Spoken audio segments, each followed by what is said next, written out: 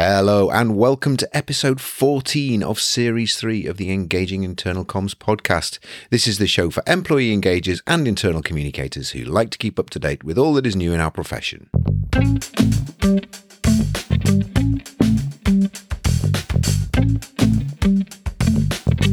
My name's Craig Smith from The Big Picture People.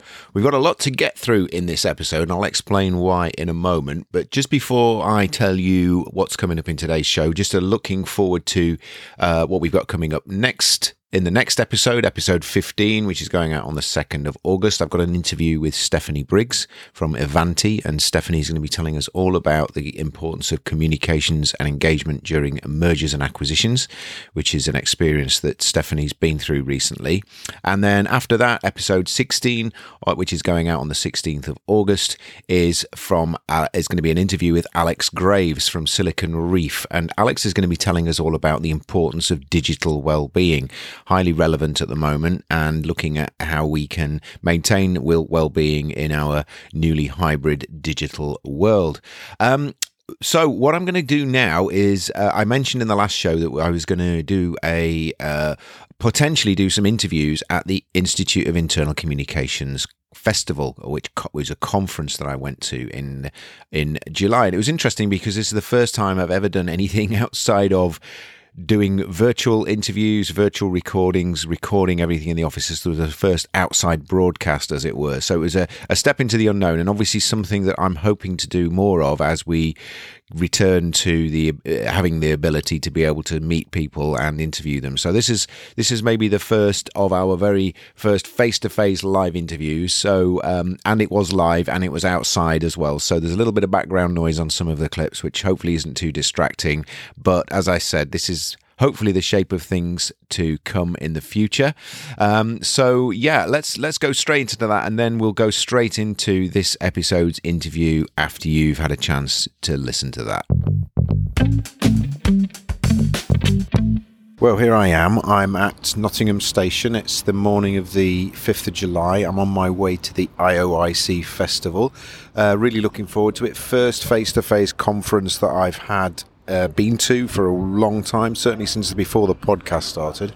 Looking forward to trying to catch up with a few people that I know, maybe grab a few interviews for the show with some key people, and hopefully be able to put those onto the show. So the conference is about to start in probably about an hour or so. I'm going to be speaking with a client of mine. We're going to be presenting on the gamification of management communication, some work that we did for a client of ours, and we're presenting on that. So looking forward to that.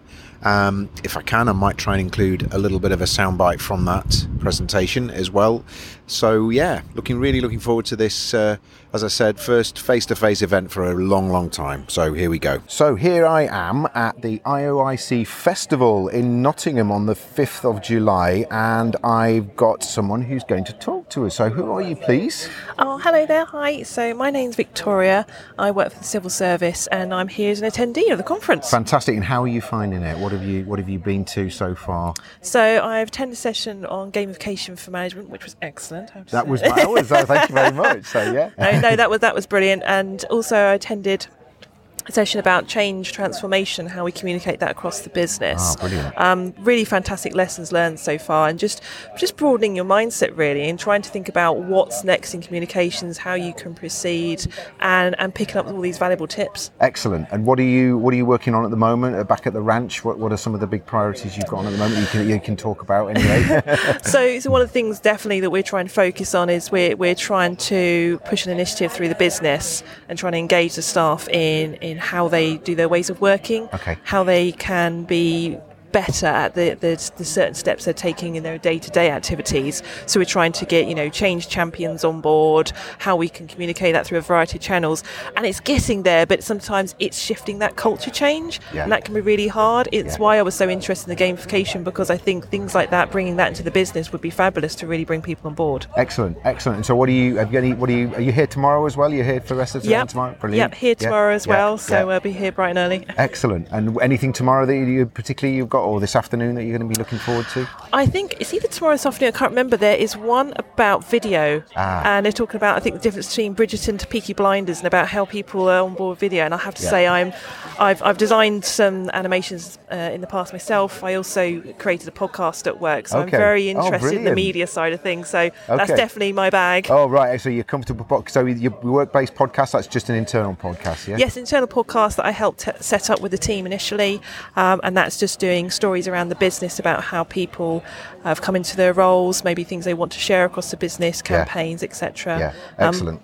Massive fan of podcasting. I think it's an underutilised medium, so well Definitely. done for using it. So excellent. Well, thank you very much. Lovely to speak to you. Lovely to speak to you. Thank you.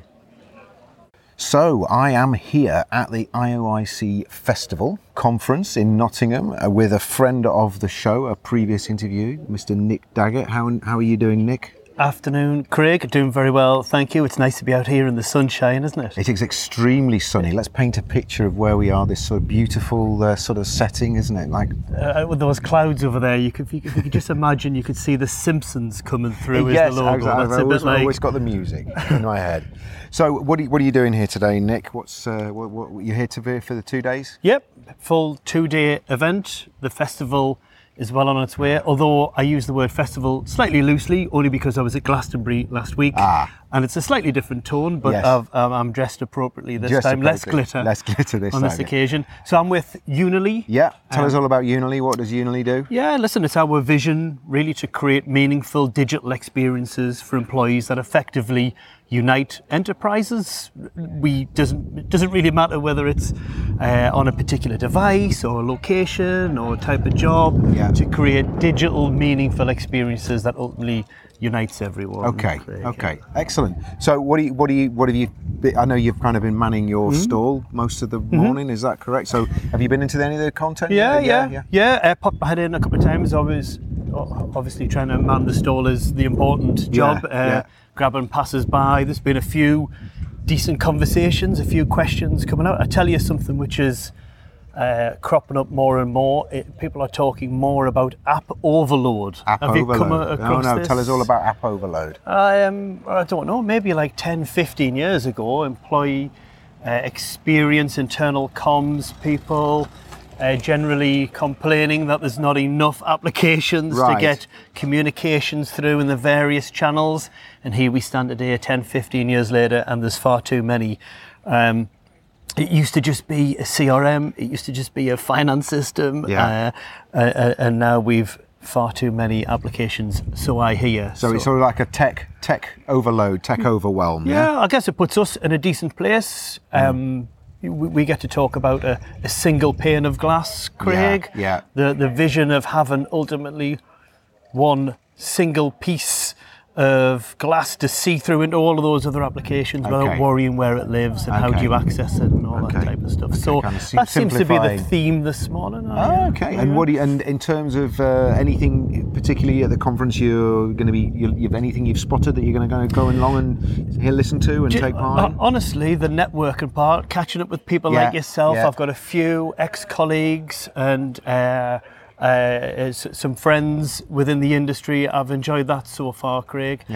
Tomorrow will be slightly different. I'll spend the majority of that sitting in and listening to some of the seminars and workshop sessions. Well, enjoy the rest of your time at the conference, Nick. Good stuff. See you soon, Craig. All the best. Thank you.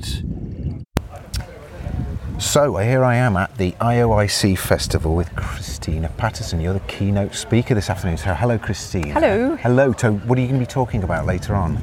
I'm going to be talking about how to hit a heart. How to hit a heart. I like the sound of that. So it probably says what it does on the tin. But yes. Yeah. I mean, I wish there was a formula, and of course there isn't. But I will be sharing some of the lessons I've learned over the years about what makes for communication that moves people, and just a few kind of tips from what I've learned over the years. Yes, and your book, tell us a little bit about your book, because you just published that in February, I believe. I did, yes. Well, it's a family memoir, and if we're talking about hitting hearts, there's quite a lot of kind of emotional stuff in it. It's partly about my sister's mental illness, and also the fact that I'm now the last one left in my family because both my siblings and my parents died in fact, today, it's 3 years today since my brother died, so It's quite a poignant anniversary for me. But it's about all kinds of things, really, about family life and about how we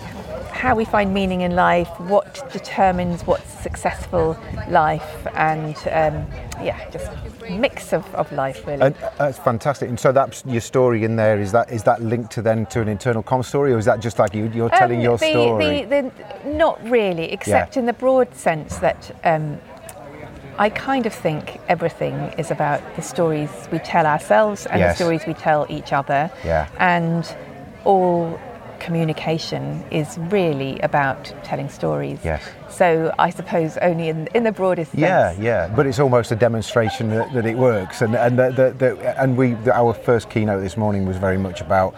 He told his personal story before he told what he was going to tell. I think it's a fantastic, and it's, as you say, it's an essential part of communication. I think it is an essential part of community, and I think communication, and I think, unfortunately, if you can't hit hearts, there is literally no point, because that's what moves us, that's what motivates us. Absolutely. And so, Absolutely. And I know you've only just literally arrived, but is this your first conference back since, or have you had any other conferences that you've been to? I've been to lots of literary festivals since my book came out, but it's my first sort of corporate conference since COVID actually. So I've completely forgotten. I'm now feeling really nervous because I can't remember what it's like to talk to a corporate audience. Fine. Having done it this morning, it's fine. It all comes back. It all comes flooding back, and everybody's lovely, and everybody's very, very wants you to be the best you can be. So don't worry. No, and I think and I think the other thing as well is I've heard a lot of people saying, "You've got legs." Yeah, I know. Exactly. I only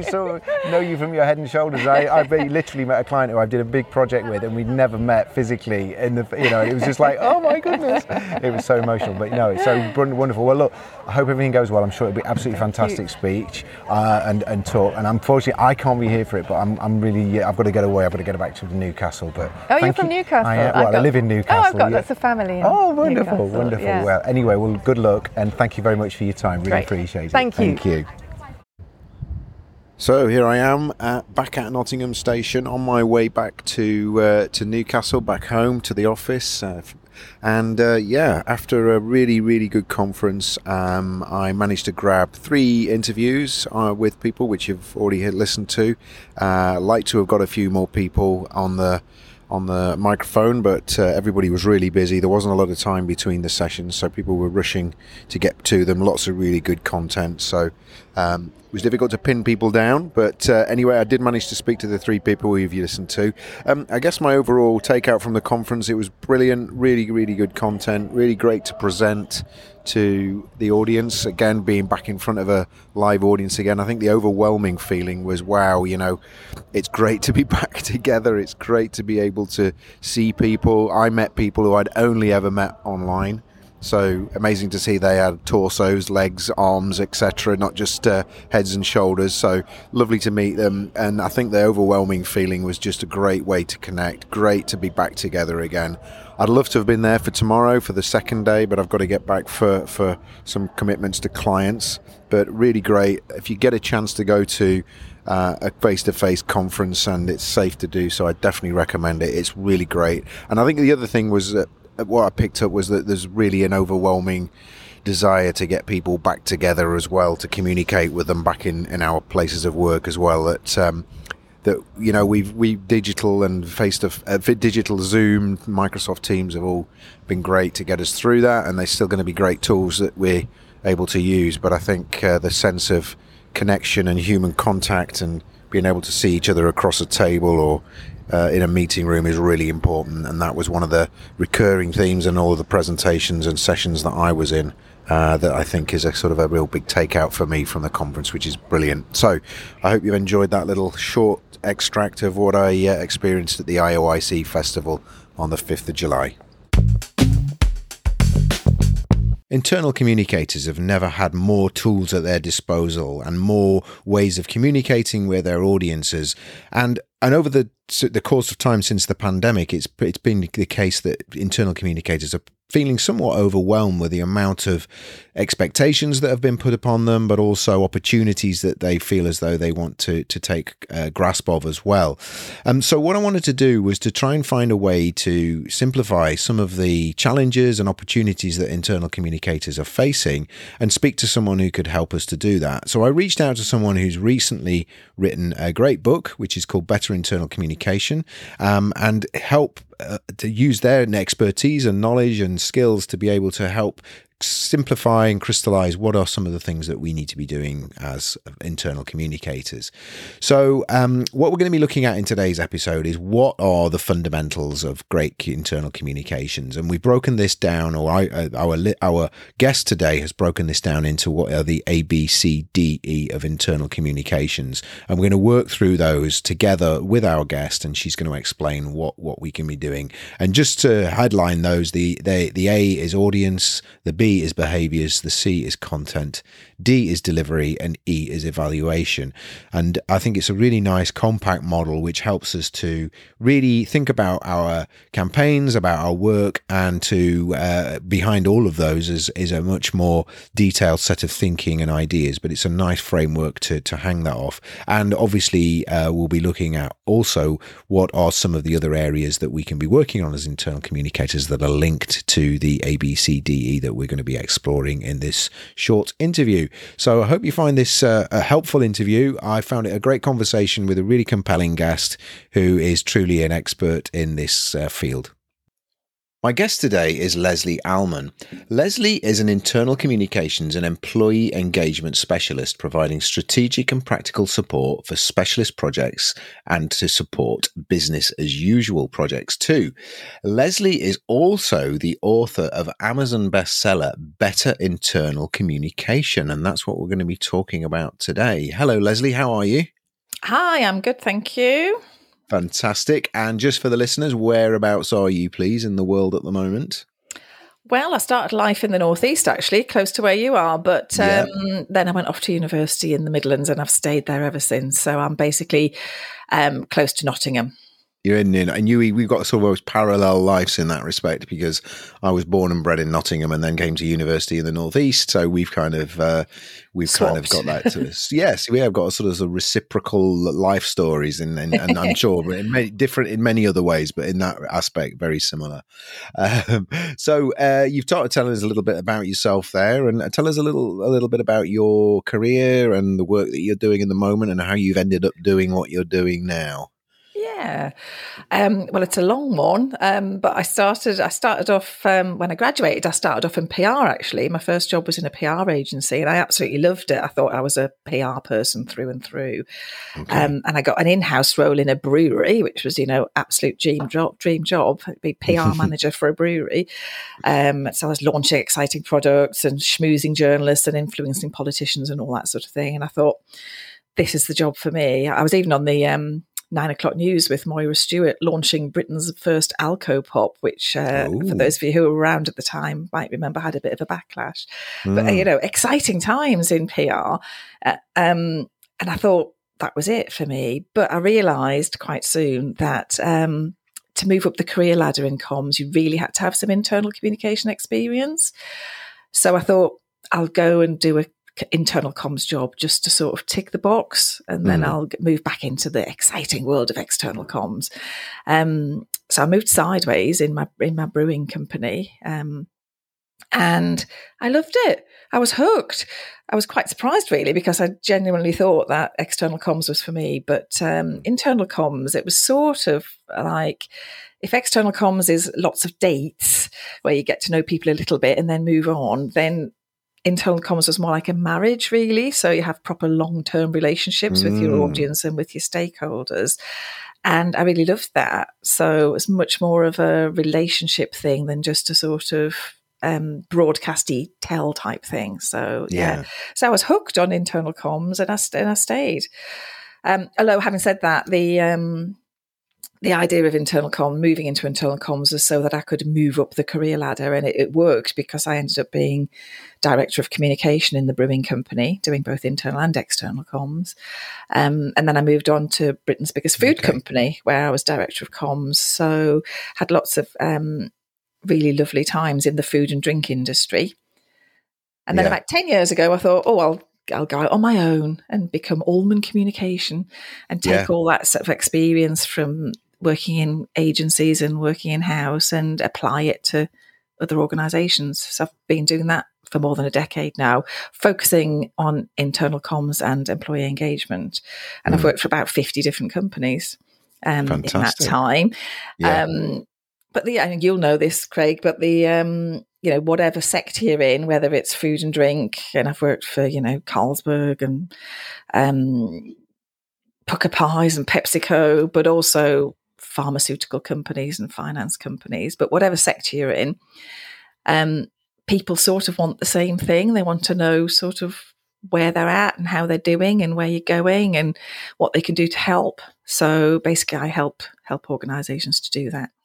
Fantastic. Yeah, we've got lots of common things in common. I can't remember if we talked about this before, but I'd spent a long period of my career in food and drinks as well, food and beverage. And yes, definitely. Yeah, why wouldn't you? Why wouldn't you? No, exactly. Yeah, absolutely. If you're going to get free products, it might as well be food and drink. Oh, yeah, definitely.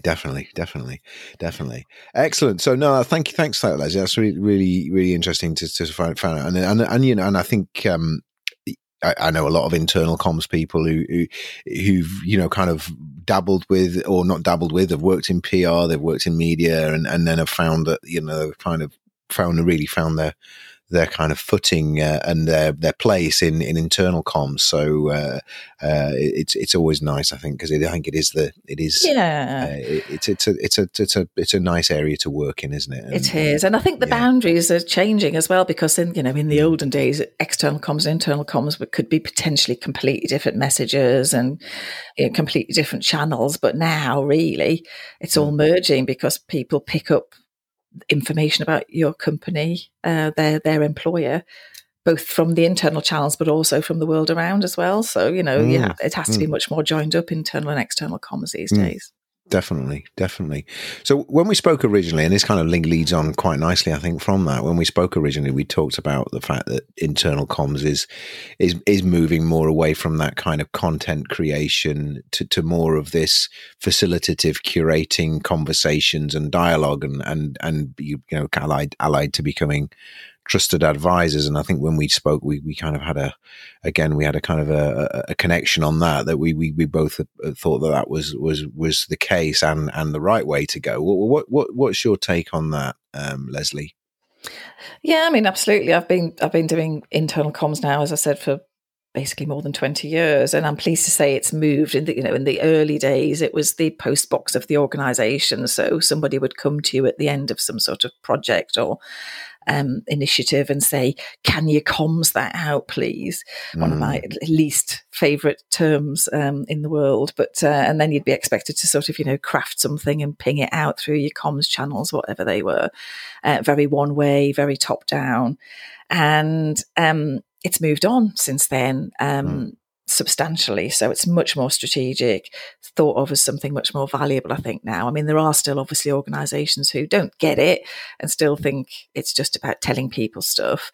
But when you find an organisation that understands the value, then they'll realise that it's much more about adding value, helping the organisation to deliver its strategy, basically.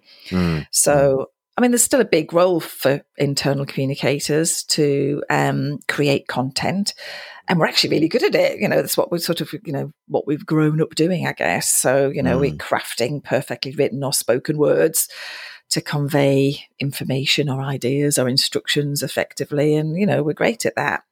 But certainly in the last 5 or 6 years, I would say, as the sort of social channels have infiltrated our lives within work and outside of work much more, then people expect to hear a lot more voices.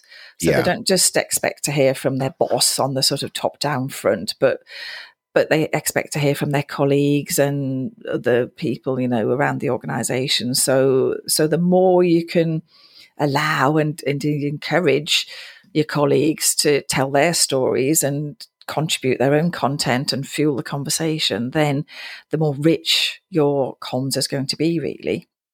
So if there's any natural storytellers in the organisation, then, embrace them with two arms and get them to start telling their story and encouraging other people to do the same.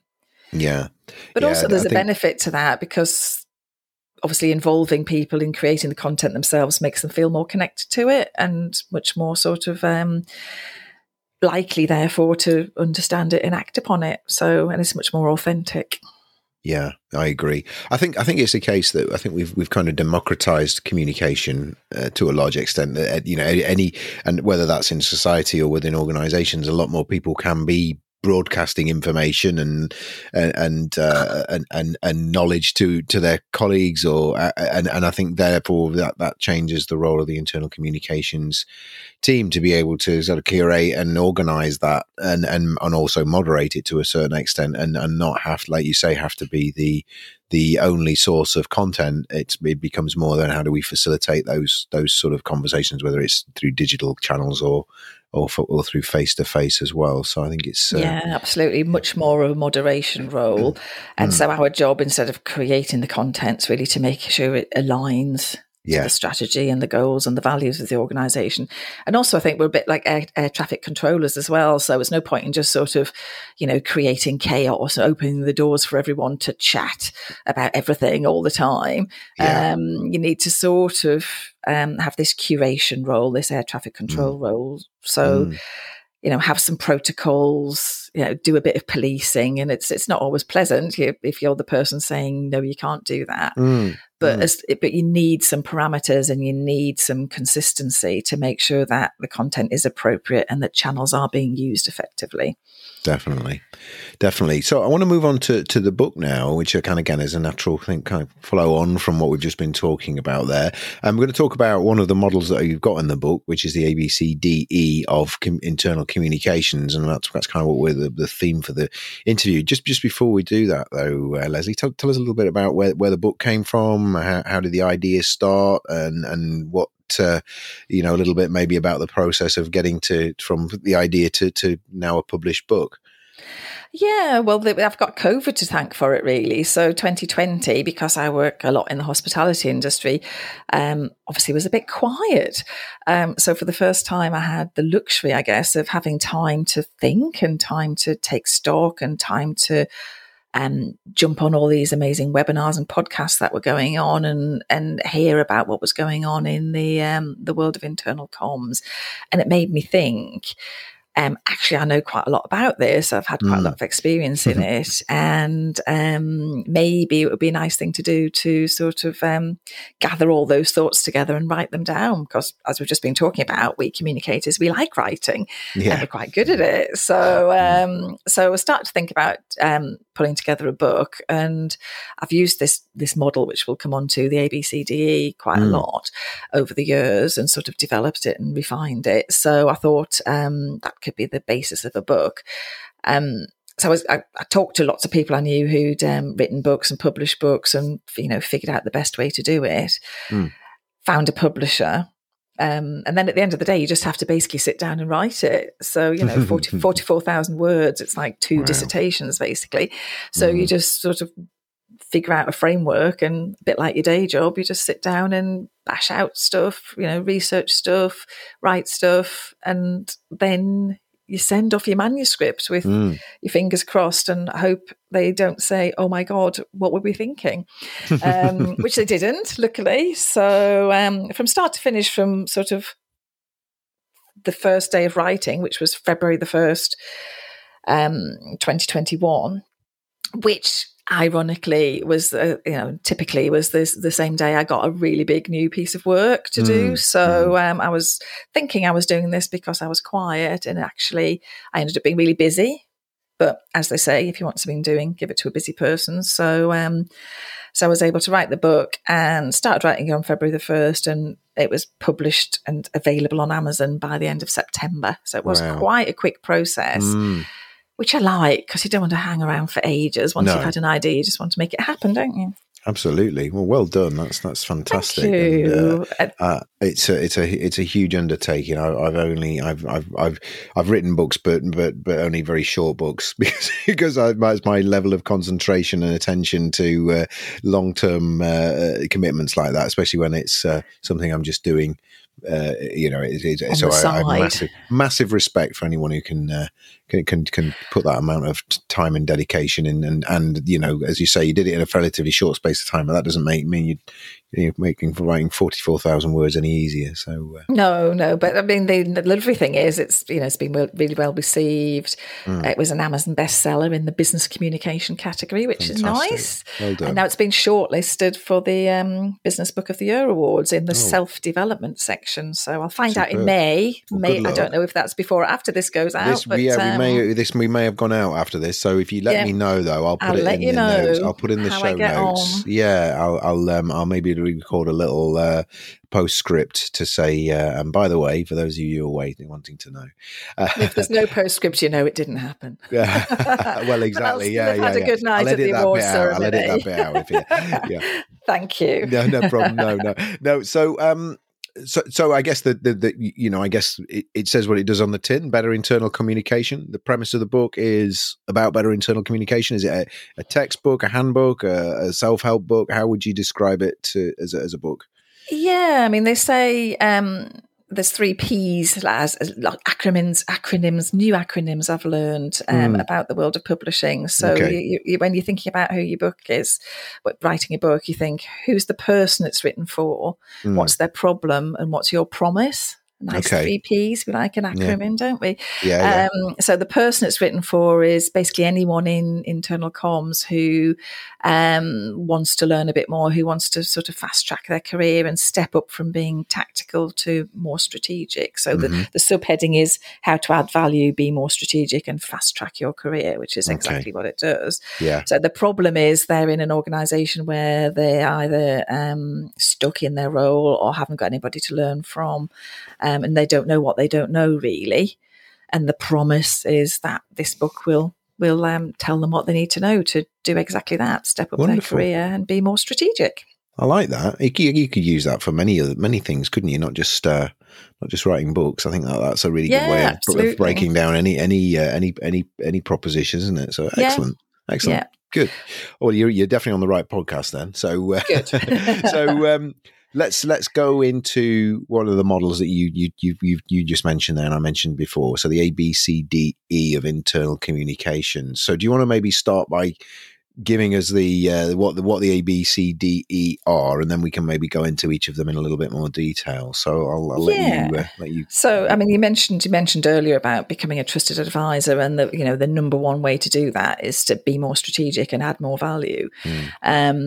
So this model helps you to do that. And I know that, communicators tend to be a bit obsessed with channels, and practically every conversation you have about internal communications ends up talking about what channel you should use. But this model helps you to think strategically through the steps that take you to the point where you're in a good position to decide what the channel is.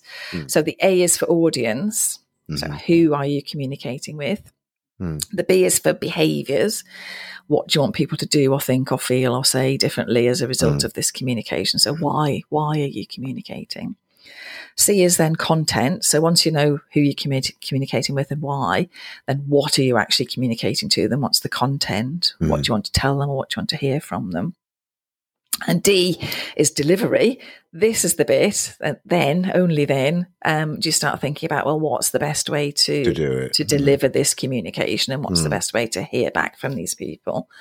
And then E is evaluation. So how are you going to measure whether it's succeeded or not? Okay. And if you approach even like a tiny comms project or a gigantic entire strategy using that framework, it's basically going to be being more strategic and less tactical by default. So it's foolproof in that respect. Okay. So if we can, let's just dive into those in a little bit more detail. And obviously, we're not going to try and certainly don't want to recount all of the book or all of the section that talks about each of these. But maybe you can just give us like one or two kind of ideas or thoughts for each of these sections. So let's start off with the A then of audience. What are some of the things that you're recommending or advising when it comes to that first part of this framework? Okay. Well, audience. I mean, basically asking yourself, who's this communication aimed at? Who are your enablers and blockers here? And there's lots of classic ways to understand your audience better and put yourself in their shoes. Stakeholder mapping's one that people use a lot. You can use the RACI model, with who's responsible, accountable, consulted and informed. If you're working on a project, for example. Yeah. One thing I do quite a lot is a day in the life. So that basically is figuring out who does what, and then you can from that decide who the most important people to help you with your communication or who you need to have on board are as well. Yeah. So that's kind of creating that, not a persona, but creating a sort of an idea. This is the person or people I'm going to be speaking to, and here's some of their kind of understanding needs. the audience. So if you're basically working on, I don't know, a boring SAP implementation project or maybe a health and safety type comms program, then understanding your audience by figuring out what they do day to day is quite an important way to do it. But you mentioned personas, and that's a sort of that's another brilliant way of thinking about, Dave the driver, or I mean, I've worked in an organisation where they deliberately always do the Dave test on their comms and say, well, would Dave understand this and know what he was supposed to be doing? Dave the driver, the imaginary driver. Yeah. Would Dave the driver, would this pass the Dave test? So personas is another really good way to do it. Yeah. Yeah. Excellent. So then, lots of ways, but the thing is to not assume, and I hear this a lot, really annoys me, when I hear comms people talking, they're basically assuming everyone's sort of sitting at a desk looking at a screen. And, 80% of the workforce probably aren't in that position. They're out and about, they're lorry drivers, or they work on factory production lines, or they're carers, or they work in hospitals, or teachers in schools. Lots and lots of people don't sit and look at a computer screen all day. So understanding your audience is really fundamental. Real danger First step. The real danger that you write stuff that for yourself, don't you? That you write content for yourself, or you create a comms campaign for yourself rather than thinking actually that's what I'd want, but what do other people want? And That's a brilliant video that an organisation had done years ago, and I can't remember which organisation it was now, but it was basically put yourself in the audience's shoes. And it's just, we know it theoretically, but it's just so important to actually do it. Yeah, I know. And I think the other danger is sometimes we write for our kind of sponsors' needs because we know they're going to be the ones who sign it off, and they may sign it off, but then is that who this is aimed at as well? Is absolutely. I mean, right for the audience, not for the approver. Exactly. So that's the A then. So we've kind of thought about our audience, and we've done some real sort of thought about that. Then we're on to the behaviours. So you said about the think, feel, do test, which I really like using as well. So tell us a little bit more about that. So behaviours is really the why of the comms. So, what is the purpose of it? And there's generally speaking, whenever you're doing any sort of communication, what you're trying to do is get people to do, think, say, or feel something differently. So there's not much communication that is just for information or because it'd be nice for people to know that. So even if you're saying, the canteen is closed on Friday, really simple comms, then what you want them to do is make other arrangements for their lunch. So, that everything basically has some sort of action attached to it. So comms isn't a nice to have. It's something that's going to help you make a difference, make things change. So what you need to figure out early on is what that change actually is. What's the purpose? So it's useful to know a bit of sort of behavioural psychology. You know, why do people do things? What motivates people to change? Quite often what we're doing is change programs. So understanding a little bit about that. I mean, you don't need a degree in it or anything, but just sort of thinking, well, you know, is it a carrot or a stick type of thing? So do people respond better to saying, if you do this, it'll be marvellous, or if you don't do this, it'll be terrible, or is it a combination of the two? So, you know, thinking about that sort of thing is helpful. It's amazing to me how when you analyze when you ask that question, the think, feel, do, you know, I use it a lot when I'm working with clients, is to say, okay, because they'll often come to you, we want to have a conference, or we want to have an event, or we want to, you know, launch this new thing, and you'll say, well, you'll ask them the think, feel, do question, and they'll come up with loads of thinks, but very few feel and do's, and it's because they default, you know, like you're saying, it's more seen as a cognitive thing. We just need them to understand this new policy. Yeah, but what do you then want them to feel about that policy? And then what do you actually? Obviously, they want them to follow the policy, but there's often more nuance than that. And I think you can get some really interesting conversations, and I think that then, I guess your model is iterative, because that then asks you to go back to, well, let's go back to our audience, and you know, whether it's the Dave test or whatever, but actually kind of really get ourselves in their shoes and think about that again. Absolutely. And then you're demonstrating great comms there. If you were having a conversation with their internal customer or a client, you'd be sort of saying, but why? Until you get to the absolute crux of it, this is actually what this communication is about. What we want is for people to change their behavior in this way. I use the ICE model in the book, which it fits exactly with what you've just been saying. So I is for informed, so if they're informed at the end of the comms, then they're going to think differently. And then the C is for connected. So if they're more connected with what you've talked about in your comms, then they're probably going to feel something differently. You'll have experienced what they feel. But E in the ICE model is engaged, and once they're actually engaged, they're likely to actually do something differently. So you get to the point of actual behavior change. But that takes more time and it takes more effort. You don't need to do that every single time, but you need to know whether you want people to be informed, connected, or engaged at the end of the process. And that's part of this stage of this model, is figuring out which of those you want people to be.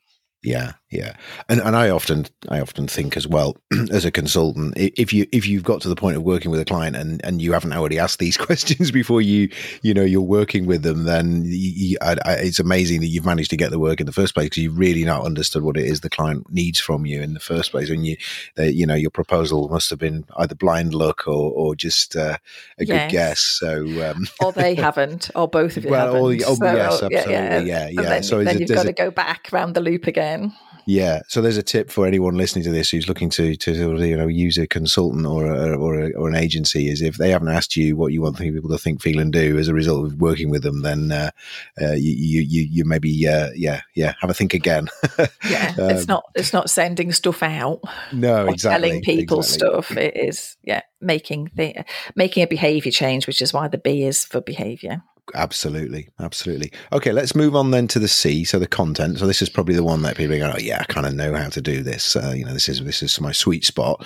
What are some of the things you would be wanting to think about when you're coming to the content part of this model? Yeah, I mean, content, it's great. We love it. It's our comfort zone, I guess. But at the end of the day, there's so many channels now. And again, it's targeted to the audience, so tailor it to the audience, tailor it to the channel.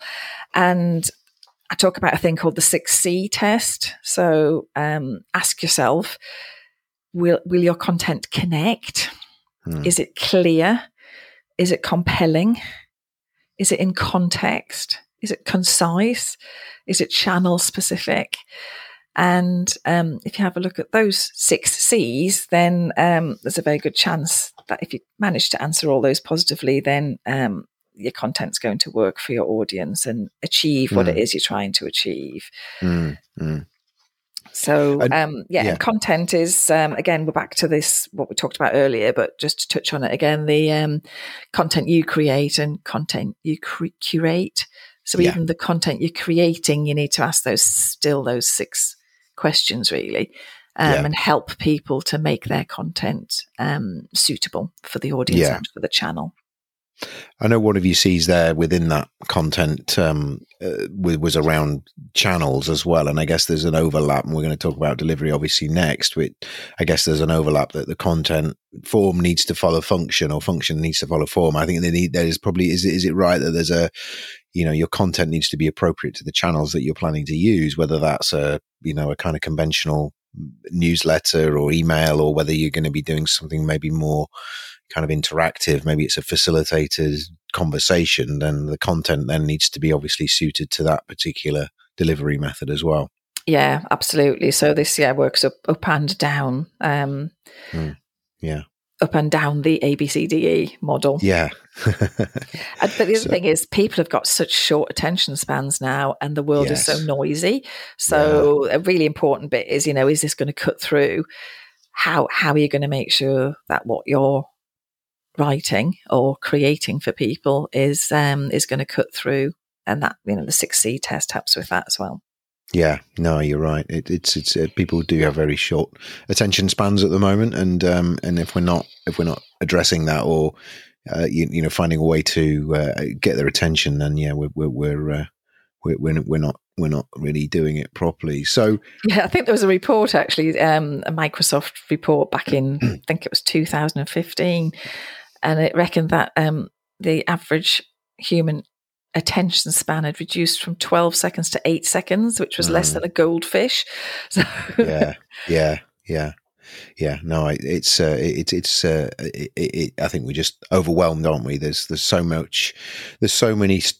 things flying at us that there's this kind of going on in this continual sort of sense of guilt that you're missing out on things and not paying attention to things, but you just haven't got the capacity to absorb it. So it is a challenge, I think, not just for comms people, but for organizations in general. So, a wealth of information creates a poverty of attention. Absolutely, yeah. Continuous partial attention. I don't know if you ever come across that, which is this sort of, this multitasking, but to the point of actually not concentrating on anything long enough to do it justice, which... yes. I heard somebody speaking from NASA once, and they basically said it's actually impossible to multitask. Your brain can only do one thing at a time. So as you're saying, you're just flitting from one thing to another and not actually achieving anything. What we want from our communication is for the content to cut through and land and make people change their behavior. So important not just to write beautiful prose, but to make it effective.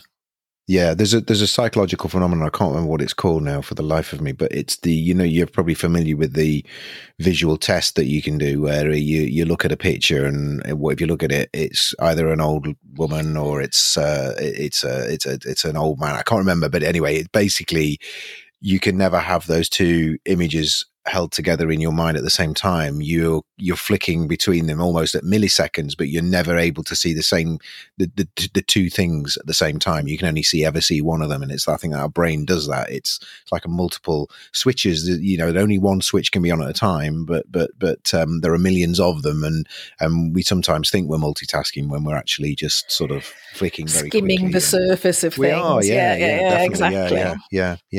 So let's move on to the D then, the delivery. And again, this might be an area where we go, channels, we're fine with that. What did you say in the book then about delivery? And I guess I think you said this is the sort of the channel bit, and it sounds like it is. But yes, what else? It is. It is the channel bit. So I mean, basically, we're so well off these days for channels. We literally have never had so many channels. So a part of the communicator's role is to sort of figure out what to squirt through which channels, I guess.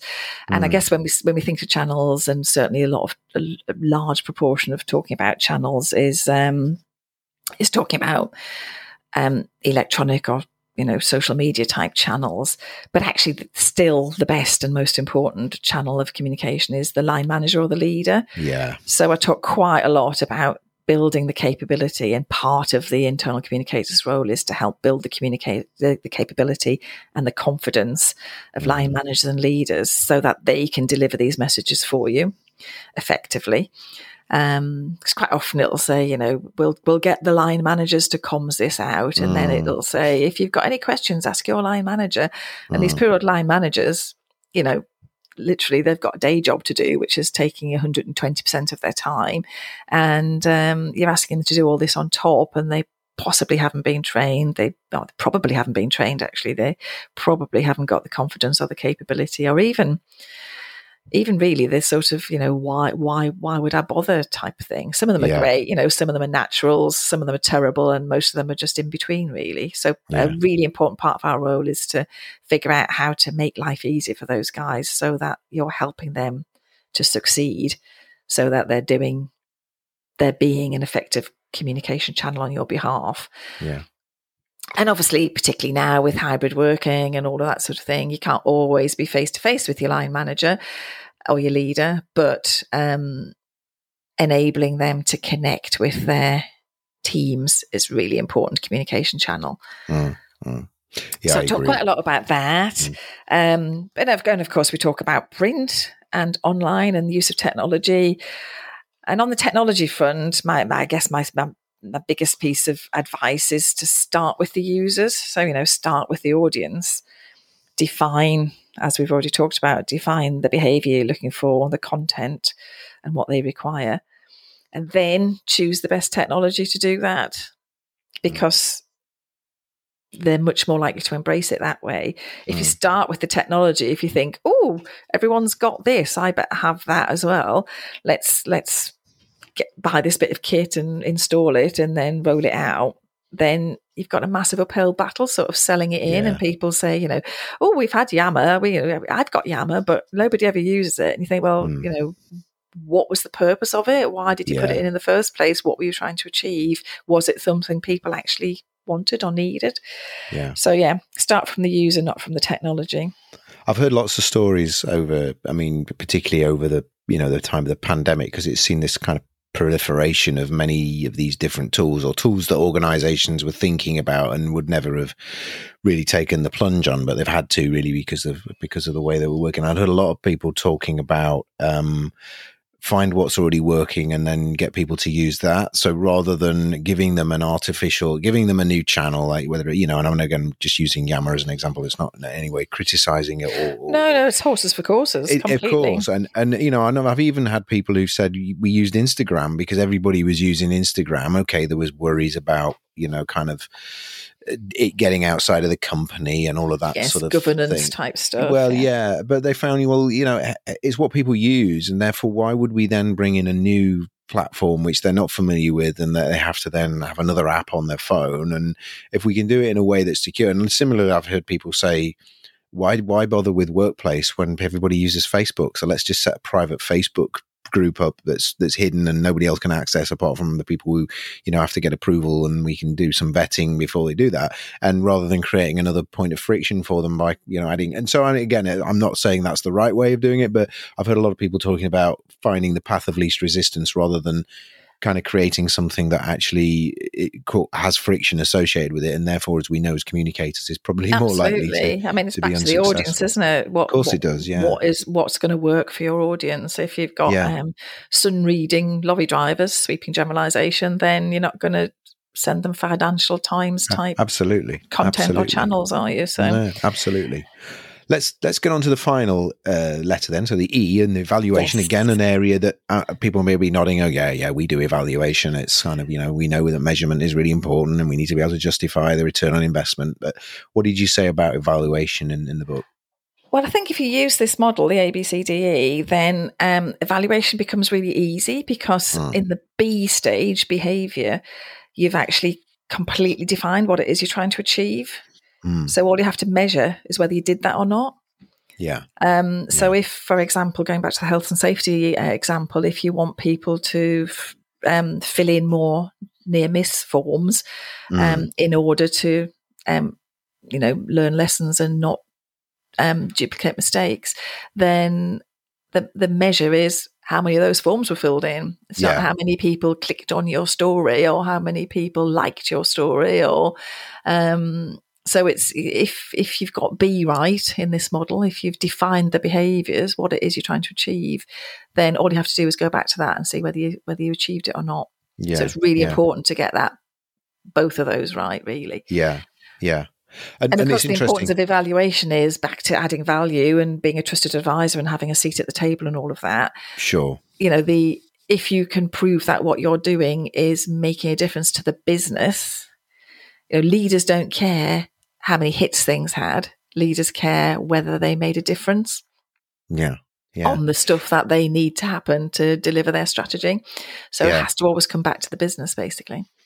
It's interesting because, my background before, I worked out was L&D. I kind of worked through first originally in operations and into learning and development. And learning and development always has that challenge of how do we evaluate, and you're probably familiar with the hierarchy of different ways of evaluating. You can get people to fill a happy sheet in and say they thought it was a great session and they really enjoyed it and they learned a lot, all the way through to sort of observable behavior change, and then fundamentally business improvement. And I think it's always difficult with L&D interventions to be able to say everything that the business improvement definitely resulted from that training. And then I think it's the same with communication, is that there are so many other things that contributed to whether that was a successful or a failure at an organization. So if you're using your say health and safety analogy, we could have done some really great comms around health and safety, but that year we had 3 more accidents than we did the year before. So was that a failure, or was that,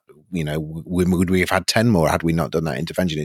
What are your thoughts on that, being able to prove that line of sight? Because often what we're doing is quite intangible, and cause and effect is not always as clear. What are your thoughts on that, Leslie? Yeah, you're right. We obviously haven't got control over everything. So, you could, if you've got to be really careful what measures you put in place, and that they are actually measuring things that are impacted by comms.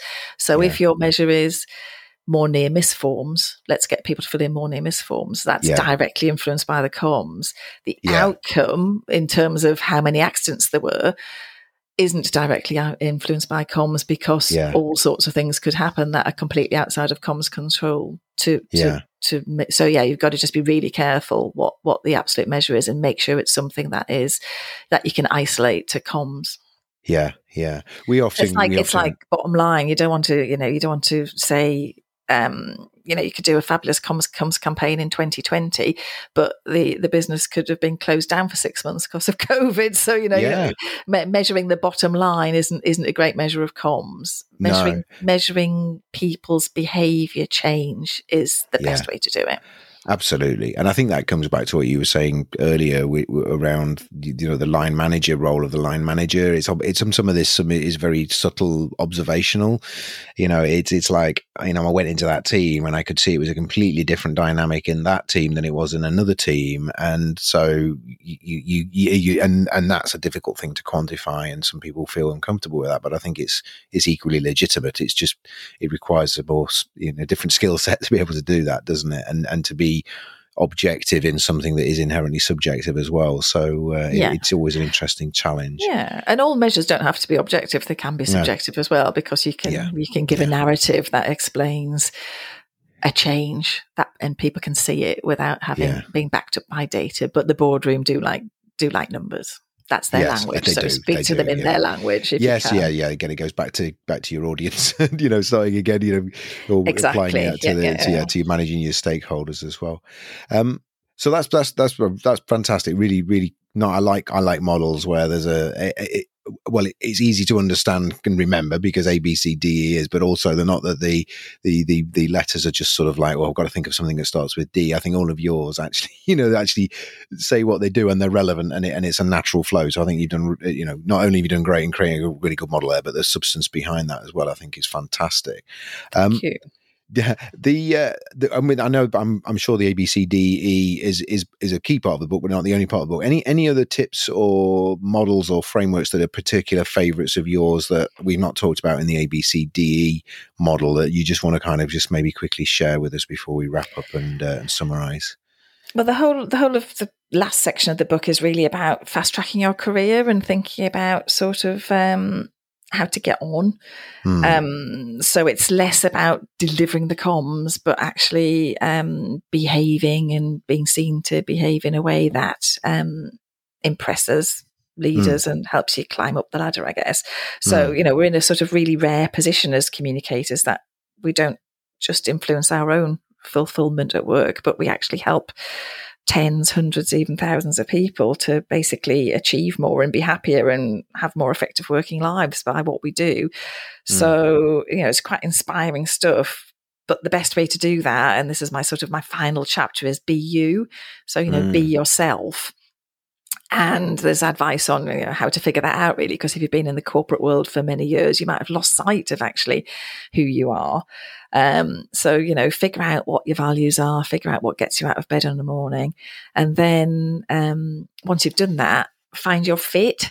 So are you in the right sort of organization? So have you found your tribe sort of thing? Because, we spend 10, 12 hours a day really at work sort of thing. And it's a lot of waking hours. So we want to be happy and we want to be fulfilled and we want to be making a difference. So if we figure out who we are and then find somewhere where we can work, and if you're in a place where you don't fit, it's pretty soul destroying. Yeah. You can keep turning that handle for as long as you like, but at some point you sort of say, well, actually, would I be better off elsewhere, both from my own well-being point of view, but also so you can, be more effective. Yeah. So my advice really is to be a round peg in a round hole somewhere, and be happy, have some fun, because people take this also really seriously. That's the other thing when you're listening to people talking about it. Blimey, it's like it's not rocket science or brain surgery. It is it's about communicating with people, and we all do it every day. So let's just have a bit of fun with it. I love that. Yeah, life's too short, isn't it, to do something you don't enjoy doing, or work. Not you enjoy doing, but working somewhere that you don't enjoy being. So I totally agree. Yeah, we recorded an episode a few weeks ago that we put out, our episode 10 of this series. You may know Sam Blezard from Fortnum and Mason. Are you familiar with Sam? Do you know him at all? I don't, but I know someone who's just gone to F&M actually in the comms team. Oh, well, there you go. Well, with her. Yeah, they probably connect. Probably know him. Yeah, well, Sam did an episode for us, which was about personal branding for internal communicators. And Sam, although he works in Fortnum and Mason, he's got his own podcast. He kind of does loads of content, and he's basically done that because Fortnum and Mason he used, again, similar to what we were talking about earlier, he used LinkedIn as a sort of a proxy intranet because they haven't got an intranet, so they use their LinkedIn for people to communicate, and he shares a lot of stuff on there. But what he's done in doing that is he's created a really strong personal brand, and that's not from a kind of self-serving perspective. It's very much that he's kind of uses his personality to create influence within his organization. So it kind of links with what you're saying there, which is we're good at this stuff as internal communicators, and we can use that as a force for good. It's not just about bragging and showing how clever we are, but we can actually create our own brand, and that brand then links to our own personal values, our own personal interests, and why we do what we do. And I think we shouldn't be shy about doing that, and I think it's an entirely legitimate approach to take. So it's sort of yes, I mean, an unusual thing in my book is that in between every chapter there's what I call a musing. I muse on something, and it's basically to do with music, because music's my thing that I love outside of work, and I go to loads of gigs and watch loads of bands and all that sort of thing. Brilliant. So that's, if you picked up my book, it couldn't be anybody else's book other than mine, because nobody else is going to put a chapter in about Prince or Glastonbury or the streets or whatever. They're literally just thinking, what can we as communicators learn from basically professional communicators who are musicians? Yeah. Well, you definitely need to connect with Sam, because he actually has a podcast which is all about Prince. That's his thing. He's massively into Prince. Well, I'll have to send him my book. There you go, you see. Yeah, well, that might be a good thing, but I'll talk to you about that after we finish recording. So brilliant. Excellent. Well, look, that has been absolutely fantastic, Leslie. I really enjoyed that. Time's flown by. I've just been totally engrossed in our conversation. Let's just quickly wrap up by just saying a few things around how people connect with you. So I'm going to put your LinkedIn profile into the show notes. So if people want to reach out to you, connect with you, is that okay? Are you happy with that? That's great. I'd love it. Super. And we're going to obviously put a link into the book, and hopefully, people will have a look at that and get a copy, because it sounds really interesting. I'm going to get myself a copy because it sounds really, really fascinating. And I may be getting you back on the show at some point in the future to talk about another part of it, because it sounds really comprehensive. Is there anything else you'd like me to put into the show notes for people to access about you? I can put your website link in as well if you wish. I think it's LinkedIn, Twitter, website, all the usual channels, and the book's available from Amazon. So yep. That makes life easy, doesn't it? On demand. So you literally can order it at tea time and it arrives the next day, which is, pretty focused customer service, isn't it? Unbelievable, isn't it? I know, it's incredible. Well, look, Leslie, thank you so much. Been absolutely wonderful talking to you, and wish you all the best for the rest of the year, and obviously with the book, and I really appreciate you taking the time to share your knowledge, your insights, and your experience with our listeners. And take care. Have a fantastic rest of this year, and we'll speak to you soon. Thank you. It's been a pleasure. Thanks, Leslie. We hope you've enjoyed this episode of the Engaging Internal Comms podcast. If you've got any ideas for episodes you'd like us to cover in future, you can email us at info@thebigpicturepeople.co.uk, or you can use the feedback form at engagingic.com. If you're not already subscribed to the show via your podcast platform, please do so. And if you could leave a review for us, that would be absolutely fantastic. We have links to other episodes at engagingic.com. All of our previous episodes are available there. And if you're interested in our visual communication services, our big pictures, our learning maps, our explainer videos, and also our live graphic recording, please get in touch with us again at info@thebigpicturepeople.co.uk. Thank you.